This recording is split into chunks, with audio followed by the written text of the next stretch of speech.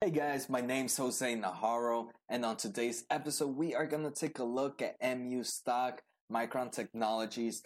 They reported Q3 2019, so let's take a look at what they had to say.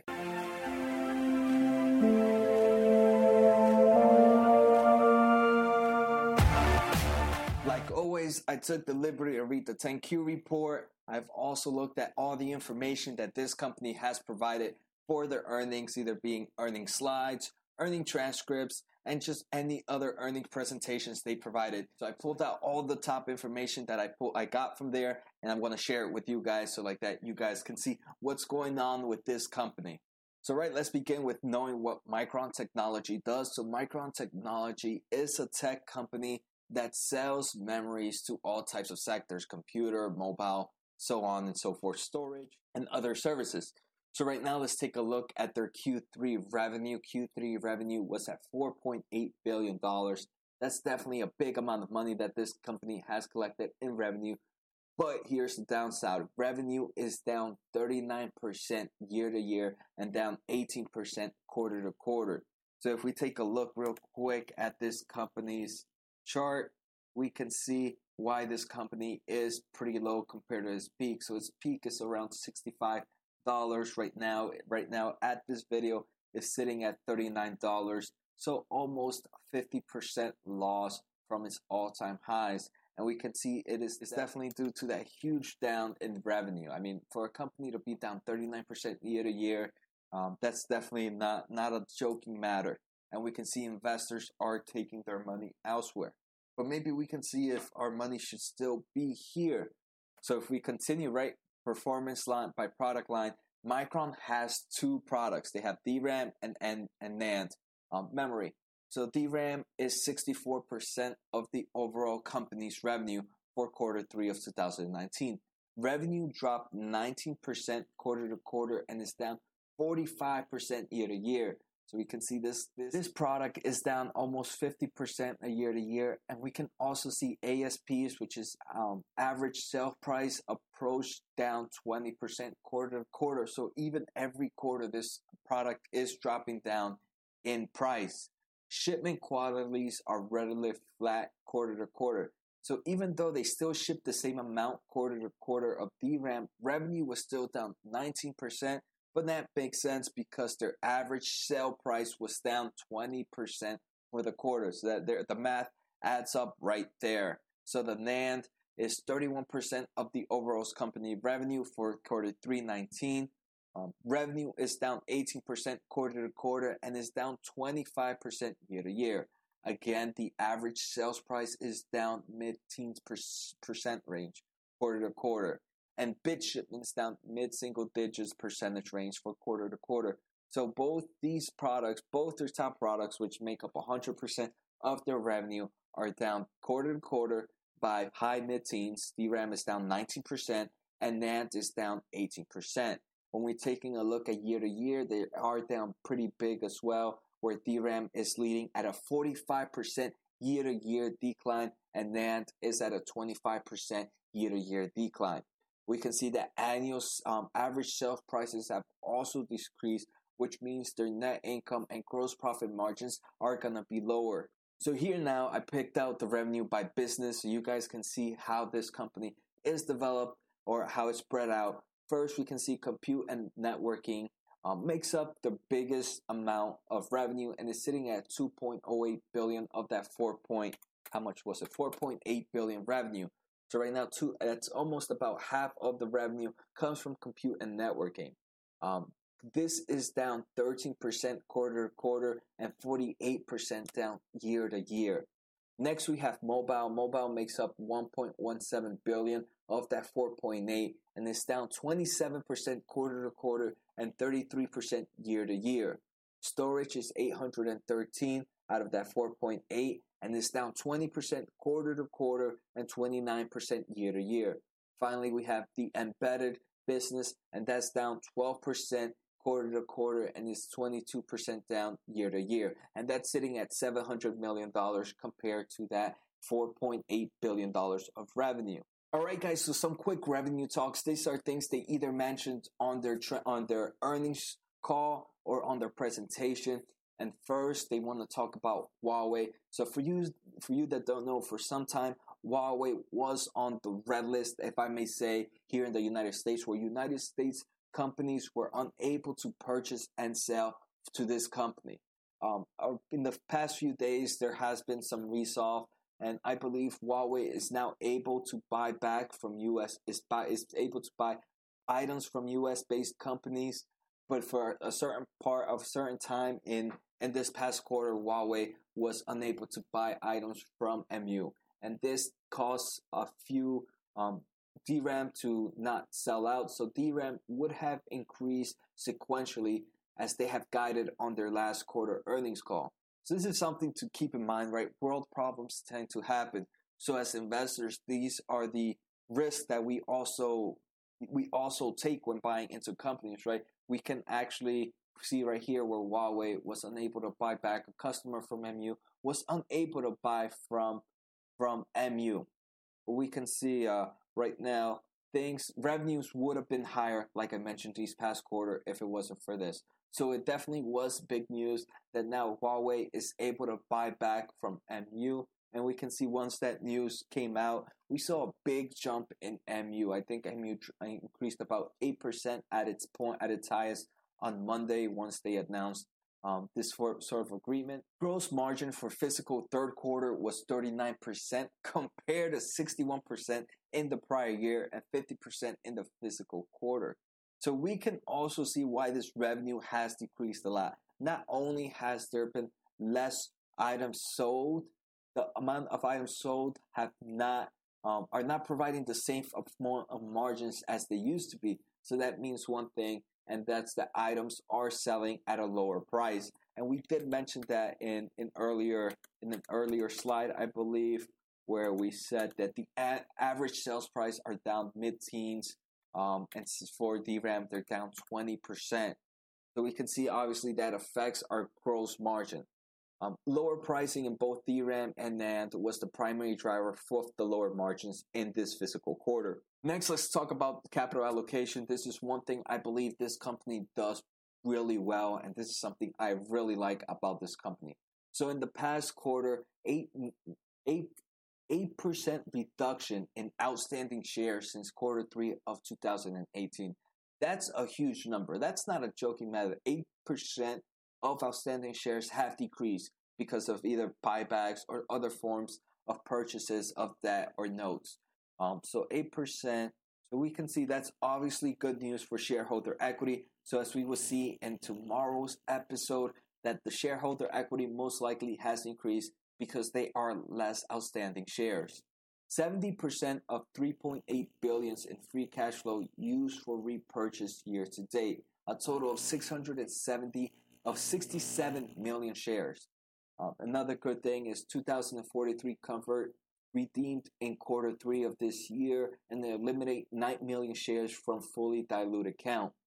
The company ends with 3.0 billion of net cash at the end of quarter 3, and they have about $10 billion in liquidity at the end of this quarter. So we can see this company has money. This company has a lot of net cash at the moment. $3.3 billion is not a laughing matter either. This company can definitely withhold itself and can stand a bad weather that it's having right now. With $10 billion in liquidity at the end is also pretty good. So here they do mention liquidity is, they consider it cash, short-term and long-term marketable investments, restricted cash, and undrawn revolver capacity. So that's just some credit that they have.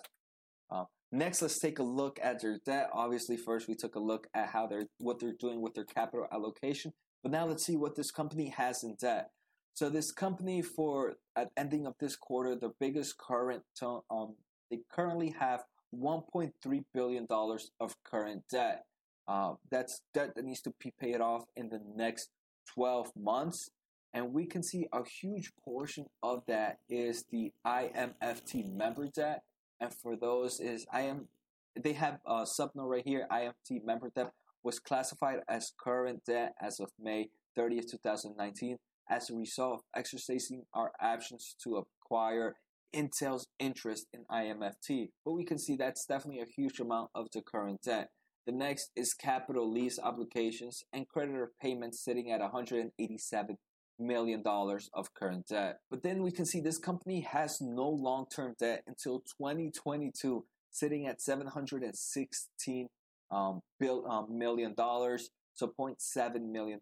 This company has $3.5 billion of long-term debt. And we can see, right, this company in theory has $10 billion in liquidity, which they say, we'll take a look at the actual numbers tomorrow. But this company is able to pay off all this debt in no time. So this company has debt for 2022, followed by 2024, 2025, 2026, 2029.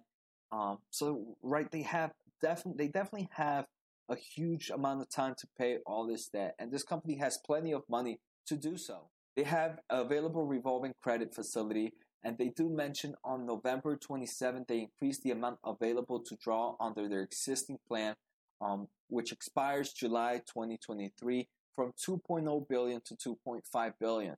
Imagine having a credit card that you're able to withdraw $2.5 billion worth. As of May of 30th, 2019, there were no outstanding amounts drawn under this facility. So this company still has $2.5 billion of credit ready to be used at any moment. And like we've mentioned, right, credit is not a bad thing as long as it's being used for the right reasons. You can have credit making more money and use it for leveraging purposes to collect even more revenue in the long run. They do have a common stock repurchase plan going on right now. The board of directors did authorize the repurchase of up to $10 billion of outstanding common stock beginning in the fiscal year of 2019. This company may purchase shares on either open market, block trades, privately negotiated transactions, or even derivative transactions. But let it be known that there's no obligations for them to acquire any common stock. So even though they have the authorized to buy back up to $10 billion, they don't have to buy any stock at all. But I'm sure at the price that this company is right now, this company is picking up its shares at the moment.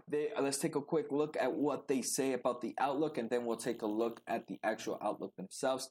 They are confident that long-term demand outlook for memory and storage is compelling and is driven by secular trends such as AI, autonomous vehicle, 5G, and IoT. So obviously, these are the futures that we see right now. And this company is confident that they are providing the best devices for all these types of trends. So they do expect a strong long-term demand. Over the last few months, customers' inventory improvement have progressed largely in line with expectations in most end markets. So what most likely happened here is customers ended up buying too much that they can handle, and once they bought too much, they slowed down what they had. They slowed down purchasing. Once they slow down purchasing, now things are coming back, and the customer inventory is back to normal. So they should expect to see more purchases coming soon. The reinforces confidence that bit demand for DRAM will return to healthy year-to-year growth in the second half of calendar 2019. I'm pretty sure we already are on the second half. This is Q3, and we didn't see a healthy year-to-year growth. But remember, we did mention that Huawei was a main reason for that. So maybe next quarter, now that Huawei is back, we are going to see a healthy increase in DRAM. NAND bit demand is also increasing in most markets as electricity kicks in response to price decline over the last year. Now let's take a look at industry outlook. So the main things that I want to take a look from here is just like I mentioned before, in DRAM, they are anticipate a healthy year-to-year bit demand growth in the second half of this year. Oh wait, but this is calendar year, second half of calendar year of 2019. And for the calendar year of 2019, they also see a bit demand growth in the mid-30s for NAND. So we can see that Q4 for this year, second half, would Q4 be second half? Q4 will probably be second half, but definitely Q1 and Q2 of the next fiscal, or next Q1, Q2 are definitely going to provide good outlooks with this increase. And we should definitely see it in Q4, so that's definitely good news for the company. So here we can see their Q4 guidance. They're saying about $4.5 billion of revenue, and a diluted EPS of 41 cents. This is definitely pretty low in my part. I tend to look, even though they do give us with guidance, I tend to look at the estimate guidance from analysts. These analysts, there's a huge number of analysts from 20. This one, for example, has 28, and they're always within range. So this gives me a better understanding of how the company is and how the company is priced at the moment. So for this for this year of 2019, which is going to end in August, earnings per share estimates is going to be at $6.20. So if we count the 41 cents that this company says they will make in Q4, it would give earnings per share of about $5.60, because right now they're sitting about $5.14. So we can see, right, with their estimates, that with the guidance that the company gives us, they give you a guidance so low that they can't miss. But here we can see the estimates are a lot higher, sitting at 6.2, and their forward PE ratio, price to earnings ratio, is sitting at a 6.14%. For a tech company, that is pretty low. That is extremely low for a tech company. But we can see why it's that low. For August of 2020, this company is expected to make a 3.07 earnings per share, almost half of what the company would make this year. And that would mean that the company is sitting at a 12.39 PE ratio. In my mind, for me, comfortable as an investor, I still believe that's a pretty low PE ratio for a tech company, unless they expect more losses for a quarter for 2021. That seems pretty low to me. So for me at the moment, just looking at price, tomorrow we'll take a look at the company's actual numbers. So make sure to check out tomorrow's episode. But on today's episode, at the moment, I would give this company a buy based on that earnings per share ratio. And I gladly would be okay paying about a 15 forward PE ratio for that $3.07. So about 15 PE ratio for that $3.07 would give that I would be okay paying about $45 for MU at the moment. So right now we're sitting way below $45 on MU. So if everything goes okay with tomorrow's episode, I might be looking into purchasing MU and investing in MU.